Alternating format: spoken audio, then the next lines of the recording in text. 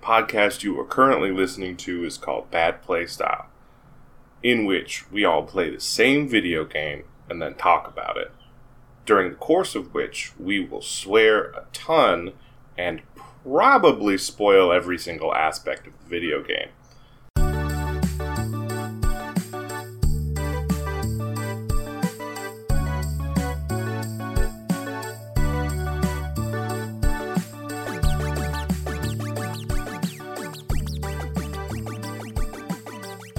All right, that was fairly close for the first try. Yeah. I'll take it. I'll fucking take it. All right. It's a good clean line in my recording too. So welcome to Bad Play Style, a coronavirus edition. That's going to date us, which I know we're not supposed to do. Well, hopefully not too many. Jesus. Well, our podcast is now our podcast is a document of history now. Yeah, like we don't necessarily talk about a lot of news anymore. I don't know that moratorium's necessary. Sure, but I know it was like a thing where, we didn't want to date individual episodes too much, unless on very personal stuff. But anyway, we played an amazing game that I really enjoyed, and that my friends I think enjoyed slightly less than me, called The Shrouded Isle by Kit Fox Games. But before we can talk about that, we have to talk about what games we've been playing lately, which it's been a minute, and there's been some delays in recording, so I imagine y'all have lots to say. I'd like to hear from the person I don't live with, because I can just look down the hall and see what Keenan's playing. Yeah, it's true. You can't do that. So, Owen, what's up, man? I bought the RimWorld DLC. You bought the RimWorld DLC. I actually want to hear about this. What the fuck is going on with this? It adds, feudal lords. Space dynasties. Yeah. Like Burning Wheel style? Kind of. Yeah. I think Burning Wheel is probably a pretty good comparison, or Burning Empires. Yeah, sorry. Yeah, whatever. I mean, it's the same shit, right? Mm-hmm. Yeah, and so I found small tangent. I contacted that dude on Twitter about an RPG he made about Vikings squabbling over inheritance, and I was like, "Hey, where can I buy this RPG? It seems really interesting." He was like, "Oh, as far as I know, nowhere." And then I tried to be like, "Hey, that sucks. Can I buy your RPG?" And he was just didn't respond. Anyway, you were saying, sorry. That sounds like the Gladiator game guy. Yeah, cool. All right. Well, anyway, you have to generate a new world for it, because it has to populate your world with monarchies and shit. Oh yeah.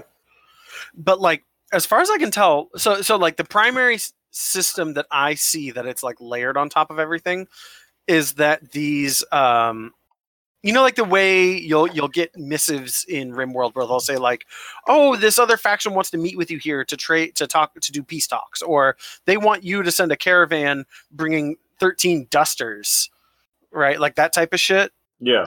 When you get those messages now, one of the things you can get as a reward from certain types of factions is they will grant a person, depending on who you pick when you accept the mission, royal title. Oh, okay. So I have a Baroness right now. I think I might have moved up one rank from that. It's actually super fucking annoying, because they're manage the shit out of those. Yeah, well they're like fucking nobles in Dwarf Fortress. Well, they'll make stupid mandates where they'll just say make 10 bowlers because I like bowlers. So they need a cooler room, and they need So these nasty tribals ask for 10 coats, and then ennoble the person who brought them to them, and then the person comes back with a big head? Yeah, basically. That they need a better bedroom. They need to eat. They can only eat a higher meal tier than everyone else. And they're just absolutely miserable if they don't have this. Crippling levels of oh, yeah. You can't get through this with just weed. Yeah, I know absolutely. I know that's been your solution in the past. Yeah, I had to ease up on that because on my last base, everyone got fucking carcinoma. But so the way they sort of offset it, because why would you want this? This is terrible. They have to eat basically more food, because lavish meals just take more meat and vegetables to cook for some reason. Right. Lavish meals are just bigger meals, I guess, except they're not any more nourishing. You're pruning off the good parts of the food and throwing away the rest. Yeah, right? I guess so. But let me turn that into dog food then, or something.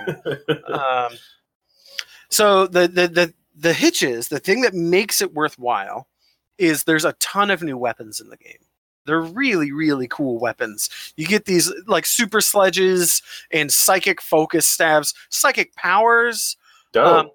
But anytime you use like this whole page of new weapons they added in the DLC, if you do not have the sufficient royal title, because these things are made for royalty, it sends out like a psychic ripple. And if you are not like a praetor or a baroness or whatever's required for like a given weapon, that psychic ripple may be detected, and they may come fuck you up because like you are supposed to have this. Yeah, you're fucking scum, and you had the gall to pick up a Zeus hammer. Yeah, that's actually pretty cool. Yeah, and also they a very common quest reward for doing missions for like these royal factions is they will give you consumable items you can use on a person to just like, hey, what if I just developed my psionic powers a ton? That's cool. So like my Baroness is like actually kind of dope. She can turn invisible and teleport and stuff like that, and like stun dudes. It's kind of weird. It seems like they're making melee like really, really viable. There's a whole new tier. It's good because it fucking wasn't before. Oh yeah, I still can't bring myself to believe it. I still hide behind sandbags with guns, to be perfectly honest. But there was an attempt. Yeah. There was an attempt. It's mostly that I'm just scared. There's a new tier of armor called Cataphract armor, which I think I'm meant to understand is a power armor. It's not just like plate mail or anything. Sure. Yeah. Yeah. When you read the description on it, it says powered. Yeah. It shoots out tachyons. It's got a Faraday field. Yeah, all that good stuff. There's a ton of weird, goofy ass mission types. Like I got contacted by I forget what they're called. They're the Broken Imperium. That's the neighboring faction to me. I think the Emperor of the Broken Imperium contacted me and said, I would like to offer you like this pile of goodies, and it's like a bunch of like psychic weapons and shit like that. But for me to give you this, what you first have to let me do is send a Manhunter pack of 17 Timberwolves at your base, and I will watch it from a high orbiting drone. That one was pretty great. Raw. No, it was fucking cool because wolves ain't shit. Yeah, wolves are melee units at the end of the day, and we have 24 hours notice before they show up, so like it's super cool. Yeah, like, that's fair. Like no one got jumped out chopping wood. Like we all knew it was going to happen. Yeah, I guess you could. Yeah, you can bring everyone inside and put the guns outside, and you're good. Yeah, right? yeah, exactly. I got one where they wanted to turn on a weather machine to study me, and so it was a raining thunderstorm for 17 days, which wasn't that big a deal, but it was really annoying to listen to, like thunderclaps, like constantly for like probably like an hour of gameplay or something like that. I don't know. It's not like a super deep expansion, but it's cool. They also did like a ton of quality life overhauls of just everything. Like a lot of the interface just is a little cleaner and easier to read. The tech tree, Keenan pointed out to me that details everything you get out of each research tier. It legitimately says like when you get this gun and this gun and this gun. That's good. And That's this good. desk. Because before it was kind of a shooting in the dark thing. Yeah, absolutely. You'd finish a tech and then open up production and be like, "What the fuck? Where'd this come from?" Oh, yeah. Okay, like. Yeah, but there's just like a ton of shit added to the game, like a ton of new weapons and armor, and the like high end tech that's meant to be enticing to like dangle in front of the player and make them glitter world shit. Yeah, right. But it still feels like playing RimWorld, you know. Okay. It reminds me of the update for Heat Signature that added all the special enemies. Oh yeah, where you're like, wait, why would I want this? Yeah, and then you play it, and you're like, oh, okay. Yeah, that update for Heat Signature was incredible. Yeah, I remember being super skeptical of it, but that was a good one. It's like, why would I want a guy who makes everyone invincible? Oh, right, this game is about pain and failure. Mm-hmm. Well, yeah, about feeling awesome when you overcome it. Yeah, about a job gone wrong. Yeah. So that's basically what I've been playing. I've been playing The Division as well, but I don't really have anything to add to that game since The Division 2 is better than The Division 1. Is all we need to say, really. Yeah. It's exactly as stupid and loud. And exactly as chock-a-block with dead-end ideologies. Yeah. Every single faction in that game is wrong about everything. Anyway, moving on. Keenan, What you been up to? I also picked up the RimWorld expansion, but like a week after Owen, so I've only played a little bit, and I haven't really dipped my toes into the interacting with the royalty mechanics, because I was like, I want a base that's capable of falling apart before I do this thing that will make it fall apart. Well, yeah, so, like Owen's gone back to RimWorld several times since we did the episode on it, and you have, but less. I've dipped, but definitely not as much. Yeah, I imagine a large portion of this is just like, hey, let's find my feet. You know? Yeah, that's definitely where I'm at right now. I've got like 5 people, and we finally have a wall, and like the resources are okay. I'm doing the weed thing. Owen, I see you. Oh yeah, we're it's great. That out. And like there are a lot less fits. I understand it. So I found the trick with that is you have to set your drug policy that if your recreation or happiness drop below 50%, you have to smoke a blunt. You can put that in the rules. Okay. And if you do that, people chill the fuck out, but they don't get cancer. Yeah. Okay. I'll have to tweak my rule then, but that's cool. I got a big board in the mess hall that says, "You yelling? Time to smoke." Yeah. I got a little deeper this time into like the uniform rules and the assigning rules. Okay. So like I finally made it so like if your apparel gets to 50% durability, you have to take it off because it's going to make you sad. You can't roll around wearing. What are you doing? And then the tailoring bench says at all times we need to have at least 3 of each clothing item in the stockpile. And then the incinerator, the cremator, has a standing order. So anytime there's any clothing that's below 51%, it gets incinerated. Also, all tainted clothes always get incinerated, and also all clothes below normal quality get incinerated. Yo, do you know the sweet hack for not having tainted clothes? What's that? So if those guys don't die in the field immediately, and you don't care about saving them or capturing them, you just strip that motherfucker right there. And then his clothes don't get the dead guy debuff. Oh, okay, sure. Like he just like knock the dude down, like slam his knees out with a hammer or whatever, and then you're like, "Give me those clothes," and you leave him laying there. Like, oh, you just reminded me of the one thing I changed on my playthrough this time. I made it so large caravans don't come trade with me ever. Oh wow, okay. So I only get trades with the orbital beacon. Mm-hmm. But it means that I can antagonize every faction, and they can come attack me, and I can capture their people. And so I got fucking 30 people in my base right now. So actually, I was playing yesterday, and I had a really raw event happen where a big caravan showed up, and I was like, "Cool, I'm gonna go talk to the guy." Well, some big ass dude in his caravan was beefing with the dude who fucking ran the caravan, and just straight up killed him on our grounds, and then they all leave. Oh, wow. I didn't get to trade with them at all because the fight broke out. Oh, shit. All right. This is my last RimWorld story. I got a royal decree from the Broken Imperium, and they said, like, hey, we want you to put up these guests, with these 6 guests for 21 days, and you have to keep them very happy. Oh, no. And if you do that, we will give you like 14,000 silver. And I was like, fuck yeah, man. Let's do it. Yeah. Well, so I had just hit the occupancy cap on my barracks. So I had just dug a new barracks of like 20 beds, and like none of them were being used. It's like, this is perfect. And so I set a drug policy for only the guests to just do like all drugs all the time and just be like really happy and have a great time. Which was very funny because they like 2 of them got carcinoma, but it doesn't matter because they're leaving in 21 days. So they just came to my base. That's not my problem, right? Yeah, they came to my base and did a ton of drugs, got cancer, and then like we kind of kicked them out. I saw someone, one of the people I follow on Twitter the other day was like, I keep thinking I have coronavirus, but then I remember I just smoke lots of weed when I'm forced to be at home.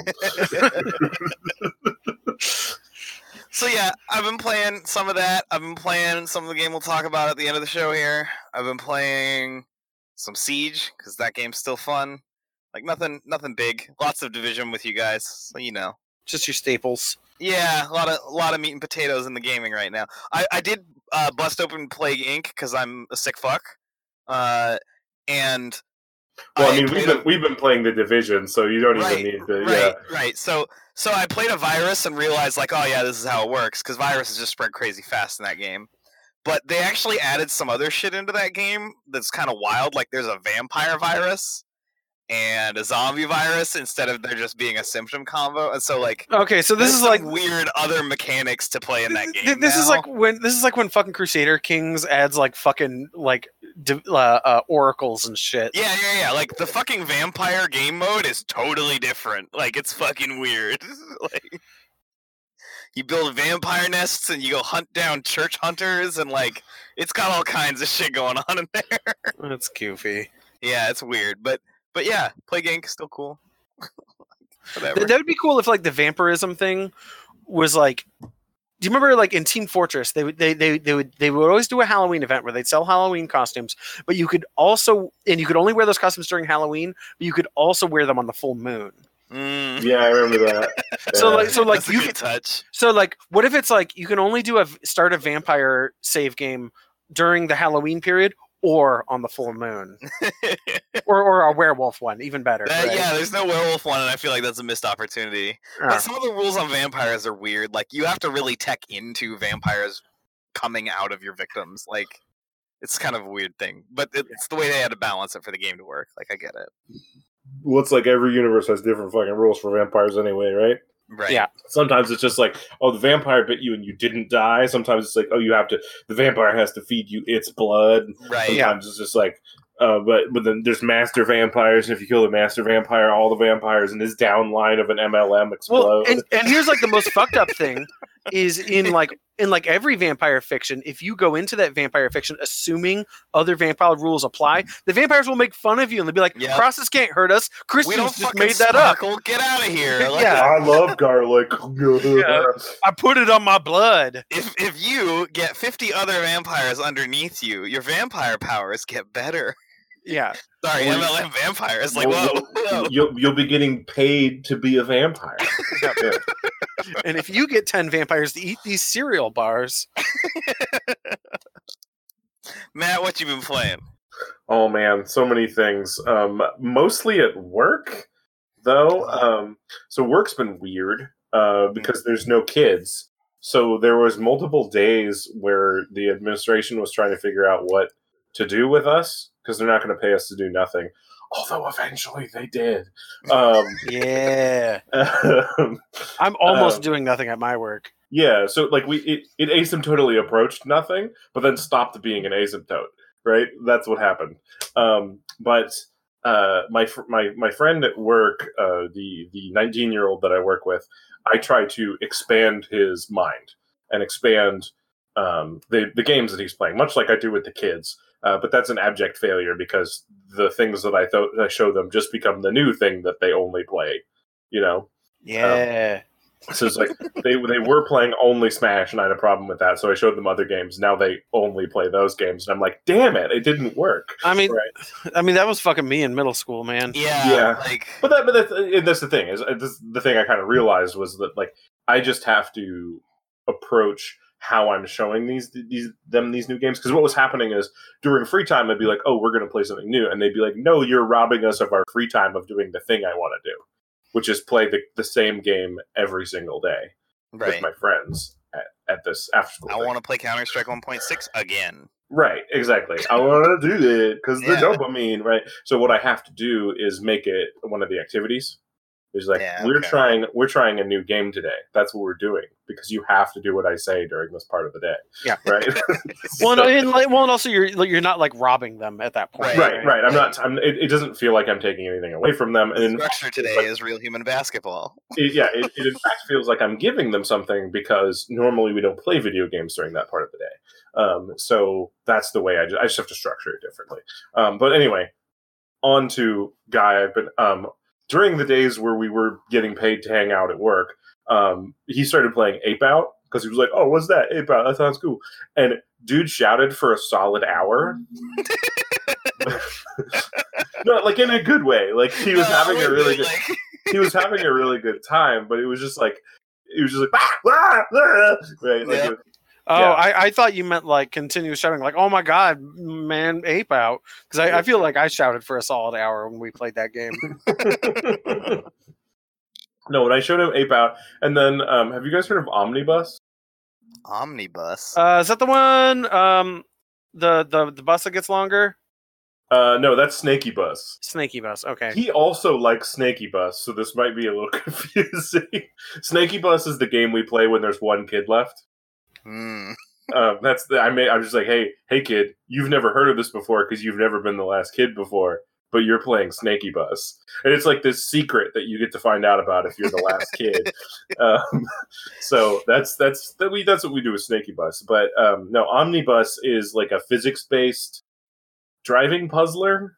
It's really weird, but it's very easy to die in Omnibus, and so I'm watching its trailer, and it makes me feel like Crazy Taxi made me feel. Yeah, it's a lot of Crazy Taxi, but a lot of like more physics based and and goofy. And then I personally at work have been playing a ton of Heat Signature. Okay. And I've been when the update first came out, and you were like, "Oh, the new enemies are good," actually. Because I was also on the tip of like, fuck this. Why would I want a dude with a sniper rifle to know where I am at all times? Right? Why would I want that? Dude, I love that high velocity rifle. Holy shit. Yeah, it's pretty good. They're everywhere and they're great. But I don't know that I've run into that thing. It has no travel time. The bullet has no travel time, or very little travel time. Yeah, it does have travel time. I have dodged one. I've done it like a couple times. I cannot do it consistently though. Yeah. It's hard as fuck to dodge. Yes. But the other thing they added with that update was people with traits. Mm-hmm. And so I've been doing a lot more of those. Like I did this mission the other day where it starts you in space with no pod. And you have a shotgun, and you have to propel yourself to the ship. Well, that's just one of the. I know. It's just one of, but I did that, and so I've been doing those, and I've been doing the traits with that one. And then, hey, do you guys remember Brutally Unfair Tactics are now okay now? No. It's a game where you have to like put down the controller, walk away, and then like do a thing that the game tells you, like do a sit up or like okay. And then it'll say either like the first person to hit their button 15 times loses, or like the first person to hit their button 7 times or hold it down for 4 seconds wins. So I was playing that one with the kids. That one was really that's one where you're supposed to like touch your opponent's controllers and shit. Yeah, you're supposed to like fuck them up. Yeah, okay, I do remember that game now. That was like on like Xbox Live Arcade, right? And like it was like way back, but I got it on Steam, and the kids actually really love it. And it was a really fun interaction because the kids kept looking to me to enforce rules and meta. Like they would look to me and they'd be like, "Hey, can you make it so no one does this thing that I don't like?" And I'm like, "No, you need to tell them that you don't like that." Right? And you need to tell them that you're not going to do that. And that needs to be the conversation. You guys need to negotiate about like what is acceptable and what is not. And think about how it would feel if someone was doing this to you. Like it was a really good exercise in imagining how the other person felt. Of considering other people's like sovereignty and personal space. And Right. But also still playing the game and recognizing what was fun. Mm-hmm. Right. And so it was like, yeah, it was actually really cool to see. There was a couple of kids who stepped up in a way that made me real proud, and then the kids have been playing shitloads of Killer Queen, and we've been playing the Shrouded Isle, which we should talk about now, I think. Sure. Right? Yeah, so I picked the Shrouded Isle because I really like Kit Fox games. I'm a really big fan of Moon Hunters, and the Shrouded Isle, like, its whole content seemed really cool. As far as like having to manage a cult management, hey, that sounds great. And that's a game mechanic, right? Yeah, we've played management sims before, and I remember Owen, you played like this cult manager way back in the day that had these like weird balls that abducted people and like propaganda vans that you sent down to town. It was like pretending to be Wild Wild Country. Like I remember you played that game. I did not play that game. That is a game I watched a video of someone play at your house. Oh, okay. Huh, I swear, I could have sworn you actually played it, but whatever. No. All right. So anyway, that's why I picked the game. Cool. And I had a really good time. I played the game. Let's see, I have these stats right in front of me. Why don't I just look them up? I have put 5.8 hours into this game. I've probably done I'd say 6 or 7 different playthroughs, most of which have been failures, and 2 of which have succeeded, or at least gotten very close. I have the regular ending, not the true ending, under my belt. And do we know what's in the true ending? I do. I do know what's in the true ending. Okay, we don't need to go into that right now. But I went into YouTube and looked it up. Oh shit! I was going to do that. I forgot to do that. I was going to watch a YouTube ending because I didn't fucking finish this game. I put, according to my Switch, roughly twice as much time into it, and I guess I'm just very bad at it. I'm bad at it too. Yeah, I mean it's a hard game, but also like. Yeah, this game is fucking rough, man.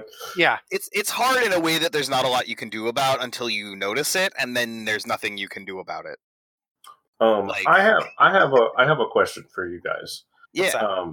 Did you ever when selecting like which people were going to be active that month for people, did you ever not select 3 people? Yeah. Okay, because that is mathematically like a horrible idea. To not do it? Yeah, because everyone you don't select loses 5. Right? They lose 5 relation. So you're actually you're actually net losing more relation than you're gaining. Okay. So that explains a lot of the swings that I had in my earlier games. But then beyond that, if you have one of those 3 people, if they have a negative outcome, the negative and positive outcomes of you selecting them are blunted and divided by the number of people. So there's basically no, like, unless you're in the hole and gonna rebel. That's where I ended up. Yeah, that is the only time that that makes any sense. I found myself up against the wall, not so much on a reputation degree, but on I found myself going up against the fence more often on keeping one of my various stats up. Like you have ignorance and discipline and fervor and like all penitence and obedience. Yeah. So I would find myself going up against the wall on one of those stats, and so what I frequently had to pick not 3 advisors because I need to get my fervor stat up like now. And if I pick these other people, they have penalties to my fervor, or they have penalties to this other stat, and I need to have 2 or it won't get it up high enough. Yeah. I only once did I have a run end from one of my houses totally rebelling. Although there was one run that ended because I got mad at it because I could just tell just everything was unraveling. Oh, yeah, I would say a good third of my runs. Yeah. I saw the writing on the wall and was like, okay, bail, right? Yeah. Like, yeah. See, I was the opposite. I was trying to save it. But there were a lot of times where I got that inkling like halfway in. So I think we should do sort of like a general overview of how the game works, just in case somebody who's listening to this doesn't know what the fuck we're talking about. So basically, there are 5 different houses, which all need to be intact at the end of the game, as in they need to have at least 1 alive member. Each season, you select 1 member from each house to be that house's representative. Each house is responsible for keeping up one of your stats, which we have talked about previously, the 5 stats. And at the end of the season, one of those 5 people has to be sacrificed. So generally what you want to do is you want to find someone who is a sinner so that nobody is super mad when you kill them, so that you can maintain relationship with the houses. Each person has a vice, which can be minor, normal, or major, and then they have a virtue, which these vices and virtues contribute to what stats go up and down when you select them during the season to do their job. And these always go with the traits. Yes.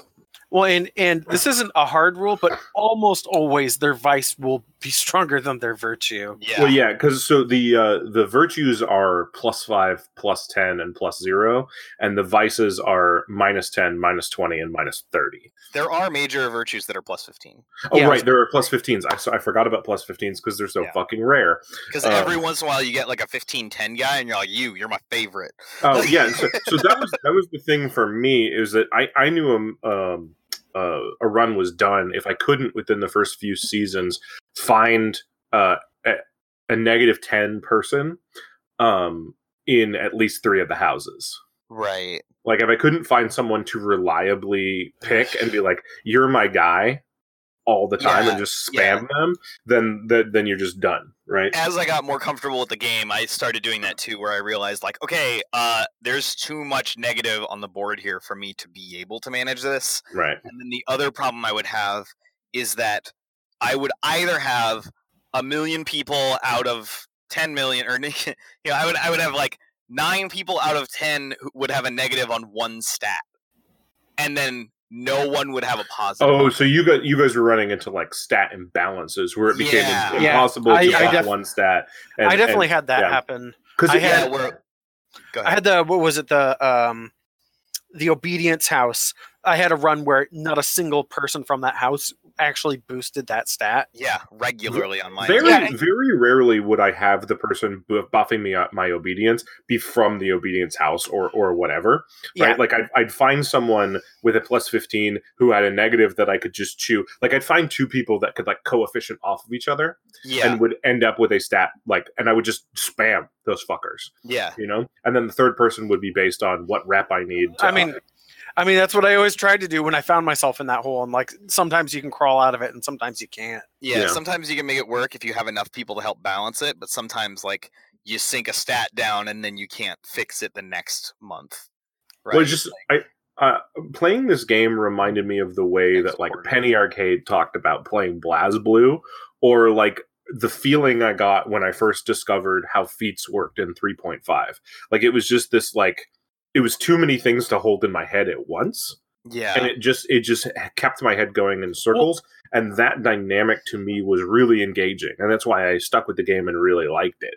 Right. Was because it like playing a Paradox game, right? Like if I would to come back to this later, I wouldn't remember what plates I was spinning and I wouldn't feel like playing it anymore. Oh, and you were saying. I feel like so something I feel very torn about with this game is I went to this game very much wanting to like it, and I found myself become like just somewhat more and more disappointed with it as time went on. Is I feel like a huge part of this game, and I'm not saying this is something you should take out of the game, but a huge part of the game is obscuring information from the player. Yes. And making the player fumble around for them and make imperfect decisions often. And there's some of that I think feels very fair, and there's some of it that feels like obtuse for its own sake. That it like I'm not saying it literally has a mean-spirited intent behind it, but it doesn't feel good. Can you give me some examples? Like specifically, what Chernobog specifically asks you, the negative, the vice that it asks you to seek out and sacrifice in your dreams between seasons. Like it'll ask you for the kleptomaniac or for this and for that. And you simply don't get enough interrogations every season to find that person unless you know which attribute each one of those keywords is like assigned to, and they're so hunting those people down, those people who have the specific vice, have the very specific one, didn't feel like information obscured in a way that's fair to me. That was one that I always felt really burned by, and eventually I just ended up looking up a chart and keeping that chart bookmarked on my phone. And when I would play this game on my Switch, I would open that bookmark on my phone. Yeah, I mean, I did that too. Because I was like, oh, there's no way, unless I play this game like a ton, am I going to know what these words mean? So right, yeah, I think we all found that wiki page. I just looked it up. Well, it was actually I've been falling back on Steam guides as of late. There's some good information in there. It didn't even occur to me to look there because I was playing this on my Switch. Yeah. The thing that really helped with that one for me was realizing that it's not it's helpful, but it's not like the game, right? Like it's a cool thing you can do to switch which virtue Chernobog is emphasizing, so that you can better like tax one to buff another. But at the end of the day, like you're gonna have to kill all but 11 people who live in a village anyway. So Well, so I guess I focused on that too hard. So my counterpoint to that is, I literally had no idea why I need to be killing these people specifically or what it even achieves. Right. I only knew that I'm being told to do it. And so I assumed that would, in some way, work to my benefit, which it never quite felt like it, but I never really, I don't know. I guess the really what my critique of this game boils down to is, at the end of every run when I failed out, I never feel like I fucking learned anything. I always felt like I had just been sort of chipped down by a big mountain of RNG. Right. Enough of it's obscured that you don't have that XCOM moment of knowing when it fell apart. Yeah. It took me about 30, 40 minutes to do one of these runs, and every single time I felt like I wasted my time when I was done. Mm-hmm. Man. What have we learned? We've learned nothing. Great. Yeah. Right. Like, yeah.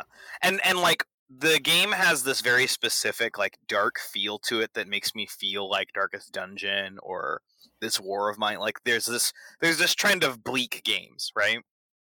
And, like, the game nails that aesthetic with its single color monochrome business, however color you picked or whatever. But, like, it also, I don't feel like I get the game enough. And, like, Matt, you saying that you don't have to always sacrifice the requested one, like, that kind of put a light bulb on of like, oh, I focused on that a lot harder than I probably. Well, yeah, because so for me, the first time, like when Chernobog spoke up and he was like, "Find me, focus on penitence, and find me the one who is like the kleptomaniac or whatever." The thing it doesn't tell you that I think it should is that the virtue that it's asking you to focus on is the house you will find that center in. Right. And that's the thing I think it should tell you. It's not something you should have to figure out for yourself or look up or whatever. But I think where this game fails for me is the way that everything meshes together feels really good. And I think it mechanically nails bleakness, because by the end of the game, every single time I had a successful run, all of my house relations were teetering towards rebellion. Right. They just sort of they inexorably slide that way, right? And so it nails bleakness mechanically and thematically for me on both those levels. I felt like it was a really well done package. I don't think it needs to be as roguelike-y as it is. Yeah. Like I had recently played Antihero. And it and Antihero, both the Shrouded Isle and Antihero, are both games that I would consider to be in the genre of single-player board games that are actually just computer games, right? Okay. Like there's no way Antihero or the Shrouded Isle could be fun for a bunch of people to sit around and do, or at least that would be a very small market. But they are just board games that a person created. It's like Solitaire, right? Right. Like it's a singular. You sit down, you figure out the thing, right? But I think you guys you kind of nail that. Like it to you guys it felt like a lot of RNG. For me it just felt like that was a fallback from because the game is so much about obscured information. So for me, every time I failed, I was like, oh, my hunting for information strategy needs to shift at this point sooner, or like, where do I need to find the point where I need to stop looking at people's vices and start looking at their virtues, so that I don't end up with a house full of crazy people. You know, like that. Yeah, like I definitely picked up on that. And like, I always found myself asking questions of like, how could I do this better? How could I change it? It was very engaging in that way for me. So I think it's very interesting that the game, it feels like this is a game that's made for a very specific type of person, right? And then I see why it didn't really do that well, you know? Yeah, like I definitely cued into some of those things you mentioned, but I didn't necessarily cue into like, don't listen to your god, right? Like that I am the cult leader and I'm supposed to be leading these people into the safety and the embrace of Chernobog, leads me to think that listening to Chernobog is the thing I should be doing, right? Like the presentation of that is like, yo, Chernobog is good. We're doing these things for a reason, for the afterlife, blah, blah, blah. You know, like all the religious trappings are there. And like, I drank the Kool-Aid too hard, which is actually like a testament to its presentation, I think. See, I found myself completely disillusioned of like all the fiction and atmospheric trappings after like 1 or 2 runs. Like on my first run, like you can rename all your people, right? And like I love it when you can do that in the game. It raises the stakes and it also makes things silly. And I love doing that. And I did it the first game, and I kind of did it half-heartedly the second game. And on the third run, I pretty much stopped reading all text and was just hunting for numbers. It's like, does that say +5 or -5 on the little hand symbol? Okay, the 5. All right, this and that. Like all of the atmosphere just like lost its like real luster and charm when it became just how starkly clear this game was about just like numbers. Managing numbers going up and down in different. Like at the end of the day, the game is a lot of fluff surrounding a few gauges. And so, like, when you boil away the fluff, when you stop caring about it and the gauges are the only thing, it gets really frustrating when you hit this point where you've been playing for 3 years in-game, which is, like, more than half, and then you realize, like, oh, I killed that guy, and he was the only one with this stat in this house, and now I don't have anyone to really help me with this stat, and everyone in that house sucks at it. Right, like, like you can really put yourself in these situations when you have that incomplete information that screw you over. And I don't know if that's that there's just some starts that aren't possible, or if it's that I mismanaged my way out of it. And so, like, even then, when that's not surfaced in a way that I get to understand, like, that RNG factor becomes really frustrating. So the whole sort of like it falling into just being numbers thing, I think I remember that starting to happen to me until I got my first Awoken.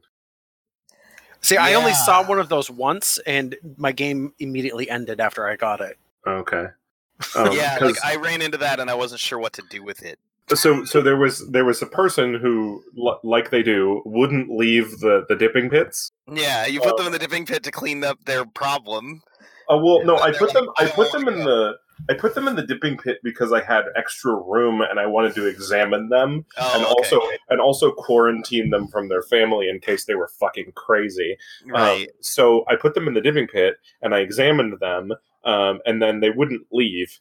And so I dipped them, and they came out as you re-dip them when they get finicky. They came out as an Awoken, which is like this weird fungus-covered zombie. And so I was like, oh, sweet, this is the blessing of my god, hooray, hooray. And I make them the counselor for that season. And then I selected them as the counselor to do their job. And it just says, so-and-so scares children who walk near them. Yep. Like, that's yep. And it says, they have had an unknown positive effect on your community. And I was just like, at that point, it sort of brought me back into the fiction. And I was like, oh my God, what is happening? What is this system? I don't get it. Like, there was also... There's another one of those. There's another, like, tooltip result thing that got me in that way, which is every once in a while you get one of those letters where someone comes in and they're like, hey, here's this problem. Yeah. And you almost always have, like, 2 or 3 choices. And the top one was like, oh, get more fervor. And the bottom one was like, oh, get more penitence. And the middle one was, you will have better control over the community. Yeah. And I'm like, what? Those other numbers, like, I have a gauge for that. I know what that means. Control is not a stat. Right, control isn't a stat, so I don't know what that is. I don't know how to choose this and then suss out what that means. I love clicking on those, and those ones where it's 3 options, and like 1 or 2 of them is it'll have an unknown positive effect. You're just like, all right. I always clicked the ones that were just 3 question marks because I was like, fuck it, let's see what happens. Yeah, I want to see what happens. And like, wildly enough, sometimes those are the ones that you need because, like, you know, oh, so-and-so stole this thing, and you're like, okay, I'm gonna go talk to them, and then they're like, yeah, I'm a fucking kleptomaniac, and everyone's like, holy shit, that dude just killed himself, right? So like, I actually like a lot of the flavor to this game, but there was a point where I was trying to find myself an ending, and it did become just gauges and numbers. Mm-hmm. But the overall flavor and feel, like, kind of nails the mark, right? Like, the whole idea of the game is that you're on this secluded island and you don't know anything that's out there because everything's misty all the time because it's, you know, because it's the end of the world. Bullshit. Yeah. And then, like, every once in a while you get, like, a random encounter where, like, oh, someone washed up on the shore and he's telling you about this shit, and you're like, no, don't fucking listen to him, right? Like, murder like his ass. it's your job to be like, yo, burn that dude. He's a fucking problem, right? And so like the way the game displays the choices that move those gauges is very involved in what its flavor is. But when you stop caring about the flavor and only care about the numbers, it definitely like melts that away, and it gets even more frustrating when you aren't reveling in the weirdness. Like the writing and the music and the artwork and all of it, and the pacing and plottingness of all of it, like all of that is fantastic. Yeah, it's and the one color aesthetic is like this weird thing that I wasn't into at first, and I like, oh, okay, this is important. Like it needs to be weird and foreboding and this. Like yeah. I like all that stuff a lot. It's just that the action of playing the game is managing, like basically being like an accountant. Yeah. It's accountancy. Yeah, you're literally managing risk. Yeah, right. Yeah. And when you look at the board and there's nothing but really bad risks, that's frustrating, right? Like, yeah. What color did you guys play in? Just default green. I went down to I can't remember what they call it, but it's like a kind of a sepia tone. Yeah, I really liked all of them. Like I eventually defaulted to the green, but I really liked that they like put in other single color options. I liked the sepia tone one just because it was easier on the eyes at night. That because it was on my Switch, I played it in bed a little bit. And so having it in like it's not quite as orangey as I would like for those purposes, for like, you know, like calming your brain down to go shallows, to sleep. Yeah. But yeah, like the weird thing about this is like they pick colors that are both warm but also kind of alarming. Yeah, well, they're also kind of harsh too. Yeah. I was like, that's the thing I liked about the green, is that it kind of attacks your eyes in a certain way. I also really liked the single color because the only thing that gets colored differently is blood. Well, blood and your stat bars when they get low. Now, yeah. And the other thing is the madnesses. Yeah, they're all red. Yeah, the madnesses are all and red. So the red really stands out because there's no red option. Mm-hmm. Yeah. So, Keenan, what ending did you get? I want to talk about endings for. Let me. It was one of the you didn't have this stat endings. Let me bring up my achievements. Oh, yeah, you have achievements, so you can just. The name of this game is The Shrouded Isle. The Shrouded Isle. There it is. Okay. So I got.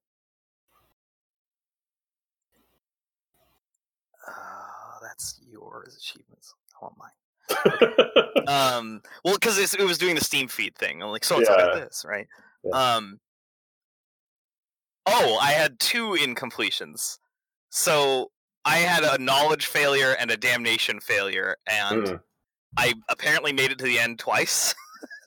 Because in the final trial, your village forgot the virtue of ignorance, and when this happens, it's because you've wiped out that house, and you can't work that stat anymore. Right.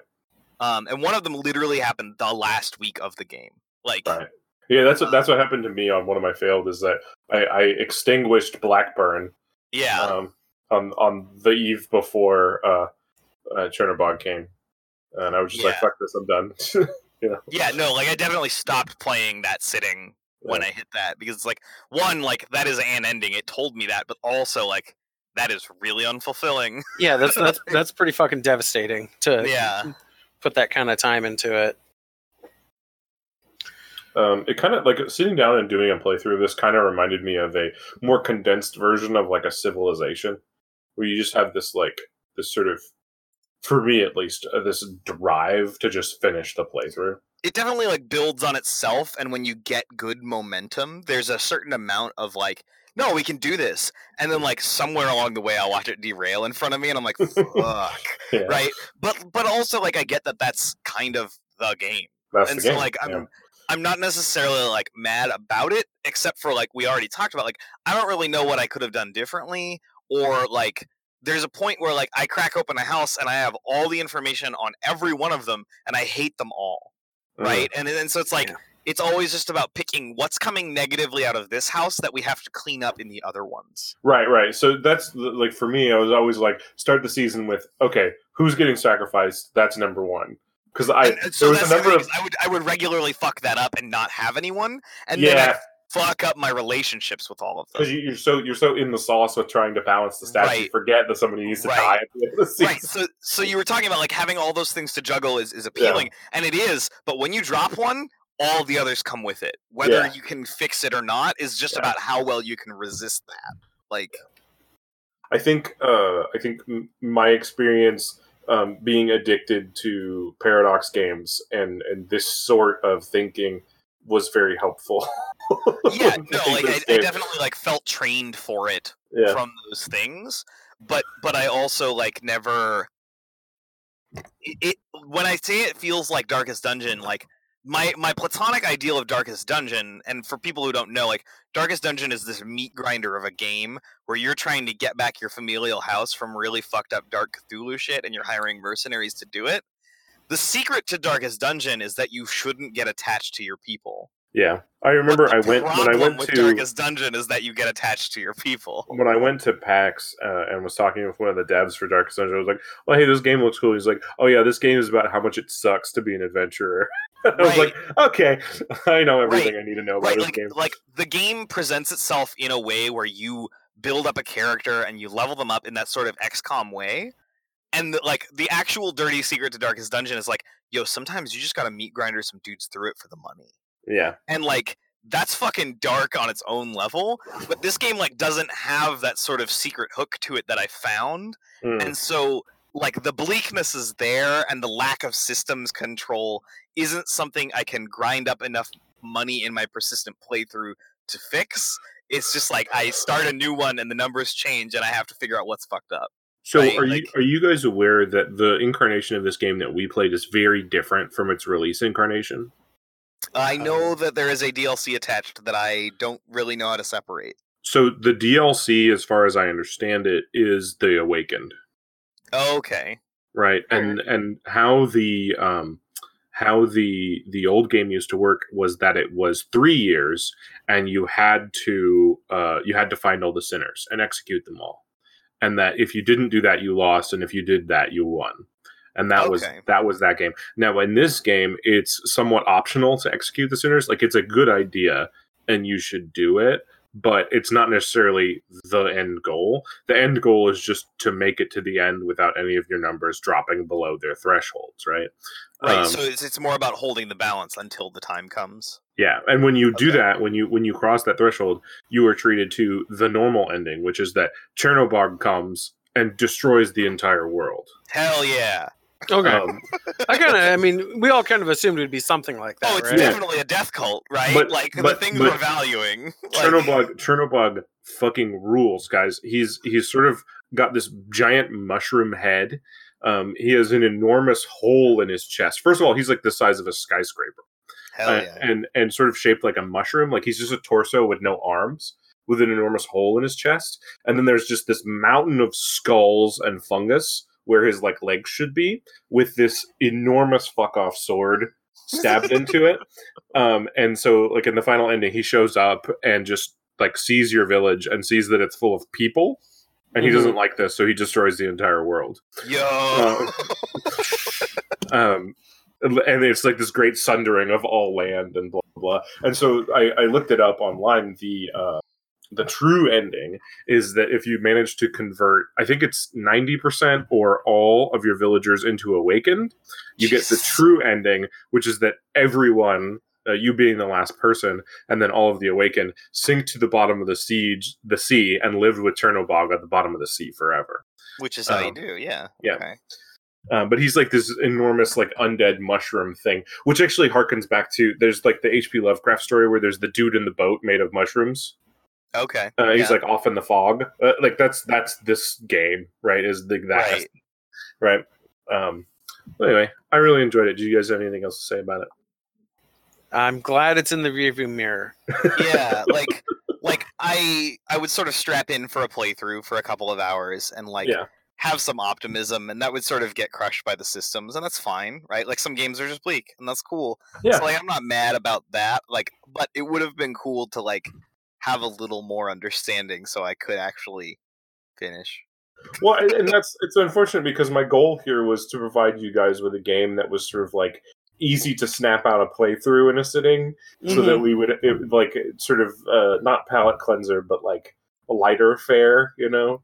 Yeah, like, and that you don't have to be like involved in it, right? And I appear to have like almost utterly failed on all of my goals in that. Yeah, but that's because we're iron dumbassing our way at it, right? Like, I guess. I mean, I don't think you guys made any bad decisions. It's kind of the point of what we were talking about, right? It's like you failed through no fault of your own, right? It was just like it didn't work. Which, like, let's be real, you're a cult leader. Like, none of those go well. Like, well, yeah, you got to define success for yourself, Keenan. You know, that's true. You know, but survival. Maybe, well, I mean, like, also, like a successful cult stops being called cult, right? Like, that's like the whole thing. Like, sometimes there's a few of them. Companies. There's a few of them. Yeah. Okay. All right. Okay, that's food for thought. All right. Yeah. Okay. I believe it is time for the bad standards and such. Yeah. Feels right. Okay. Yeah, let's just get into it. Disco Elysium. How many Disco Elysiums out of 5 does this game receive? I'm gonna say at least 1 because you, as the owner of the cult, are the human can opener. Okay. I was thinking more on like sort of a mood of like bleakness. Like both of these worlds are doomed, are doomed, and there's a certain anxious background noise. Okay. To both of those, but I'm anxious to hear what Owen has to say. Well, and it has a certain amount of like vagueness of the outside world around you. Yeah. That the oh my god, what is it called in Disco Elysium? The fog. Why can I can't conjure it up in my brain. The pale. The pale. Yeah. That feels not hugely, but somewhat reminiscent of the pale. That it's our own constructed ignorance that keeps the world beyond this island, like hidden from us. The thing that stops me here is that they're very different types of games. You engage with them almost completely different parts of your brain. Yeah. But you're right. There is that emotional doomed feeling. There's some emotive touchstones here that I feel deserve a greater than 0 number. But I don't think it could go above a 2. Yeah, I think that's fair. If you guys both picked 3 right now, I will not shut up about it until all 3 of us are dead. I'm happy with a 2. Like, yeah, that feels okay. 2, yes, 2.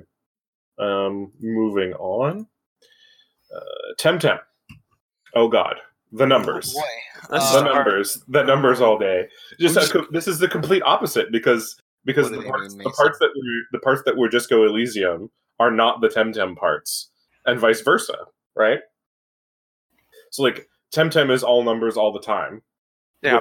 With this shellacking of like a Hello Kitty Genki desu ne on top of it. Whereas Disco Elysium is the opposite, right? It's all the talking with the thematics, right? Yeah. I'd say in that vein, I'm going to propose a 2. Yeah, fuck it. Yeah, like both of them. All 3 of these games are very numbers driven, right? Like whether you see all of it or not. Like yeah, I would say that the biggest like what do I want to say like systemic difference between the 2 is in Temtem you can really fail your way forward, and you absolutely cannot do that in this game. Well, and even in Disco Elysium, you can fail your way forward most of the time. Oh, yeah. That's the thing they have in common is the failure. Good. Yeah, no, I love it. In Temtem, your rival comes out of literally nowhere and challenges you and beats you, and it's just like, all right, moving on. Yeah, right? Keep playing, right? Like, yeah, and when you get to a gym you can't beat, you just crash against it like a wave over and over until the rock is worn down. All right. So 2. All right. Breath of the Wild. Wow. Oh boy. Well, also a doomed world. I'm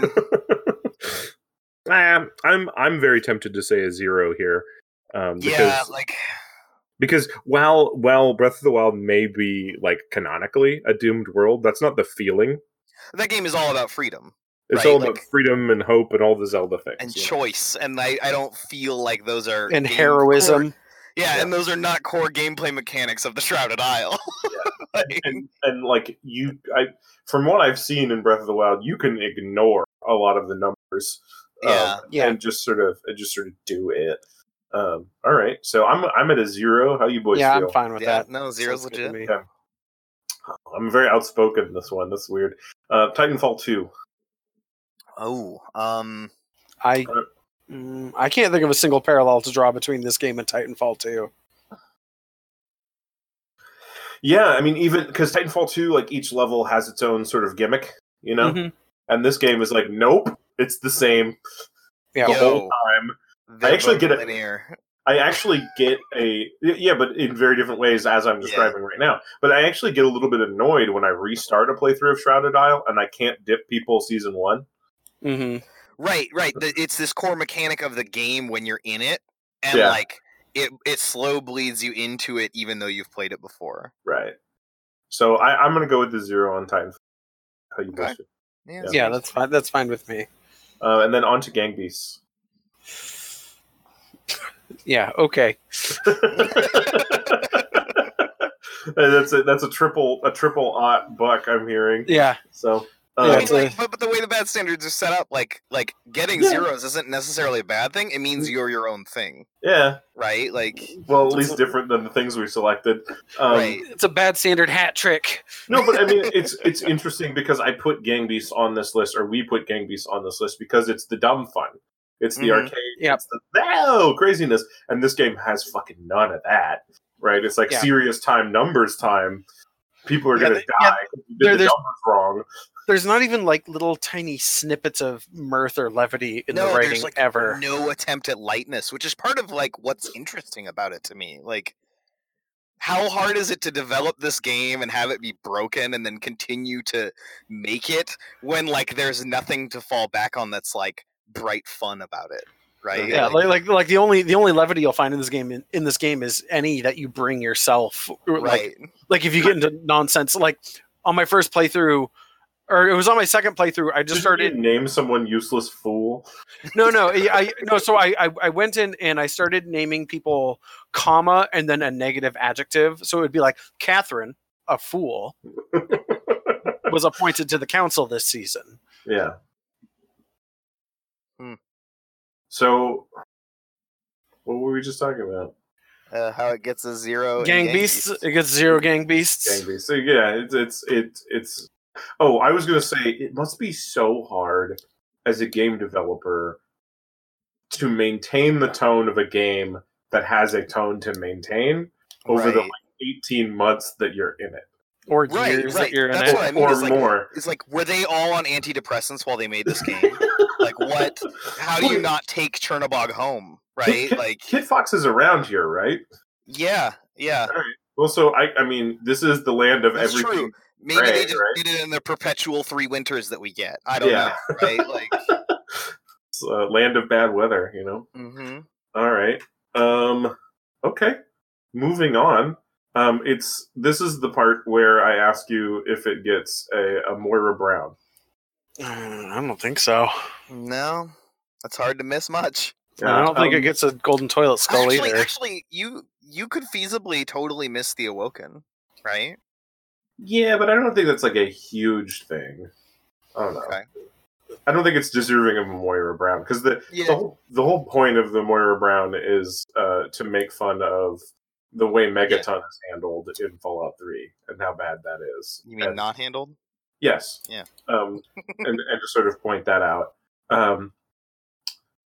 And then finally we have to shove the protagonist. Sorry, I have to do this. I have to show the protagonist of the He's the cult leader, and he's fucking good at it. Tequila Sunrise or Tequila Sunset is real good at it. Yeah. Yeah. He's got his stash of booze and drugs, and he's got all his shitbag hobo friends with him on the council. Like, like was it Horrible Doom Spiral or whatever their names are? Yeah, fuck yeah. Yeah, all right. He takes all the town drunks and parties with them behind closed doors, very much like Stalin. It becomes less of an Innsmouth and more of a middle of the desert, lots of drugs style cult. I sort of imagine him like Harrier Dubois getting into like sale of indulgences type stuff. Oh yeah. Like I feel like he would, but then also using that as a way to find out who's a fucker. Yeah, right. Yeah, exactly. Right. Like he would lure people into his drug den so he could find out who's the kleptomaniac. Yeah. Right. Oh man. He'd be like, "No, I totally killed that guy." No, they're just like all right. Well, shit, guys. Is there anything else to say? Well, I think we're doing another episode of this podcast after this. Oh, right. Yeah. There's that. I do want to say that in a world where we're getting a lot of like weird live events with no crowds and things on TV and etc. Like this game was the perfect like weird alone time game. Okay, I'm glad it accomplished that because that was a goal. The game's sort of isolating nature really fit in with the weird hellscape that we're living currently. Mm-hmm. Yeah. And like it kind of had this cool feel of like, I've been in this chair for 3 fucking weeks at this point, and here I am managing this cult into the doom spiral. Keenan, you've been in that chair for 4 months. You're correct, but there was a time where I got out of it for things. And now that's just not here. Yeah, like it had this sort of weird ring to it the same way The Division has a weird ring to it right now of just like, why is the thing I'm ingesting this close to the weirdness? Like, why is the life art? Why is the art life? Why is it do that? Yeah, and so like this really fit the tone, I think, accidentally in a way I appreciate. All right, well, cool, man. I'm glad that it actually worked out in that way. And then our next game, because it's my turn, right? Yeah, you go ahead, do your thing. Our next game is Doom Eternal, because we here like to rip and tear. Yeah. Well, it's kind of a tradition at this point, and I would highly encourage the 3 of us, and also anyone who listens to our podcast regularly, to go back, listen to episode 1, because there's a section where we talk about what the next Doom will be like. Mm-hmm. What we think it would be like. There's a section where we discuss that. I distinctly remember. I don't remember what the fuck we said. I think I remember one of the things I said, and it's very much part of the new game. But we can go listen to it and get into that next. But episode. I think it would be really interesting to go back and look at like who was wrong as hell. So I think it's the Hugos has the like most wrong about the future award or whatever. Oh, that sounds great. But anyway, yeah, I had already been planning to go back and re-listen to that episode, and I'm sort of curious if my gripes from then are still my gripes with the game now, or my gripes with this game. I mean, very quickly, sort of as a last button on this, do you guys think it would be more interesting to listen to our episode 1 before playing Doom Eternal or after? Well, I was planning on doing it before. Okay. Yeah. I'm a little ways into it already, but I'm probably going to give it a listen tomorrow while I wait for work to happen. You're going to do it in the middle? Yeah, I think that's. I guess that leaves after for me. Well, I've already played Doom Eternal a little bit, but not a huge amount. Okay, well, we'll count it. We'll give it a mulligan. Next time, folks. I don't know when it'll be, but it'll be a good. Bye.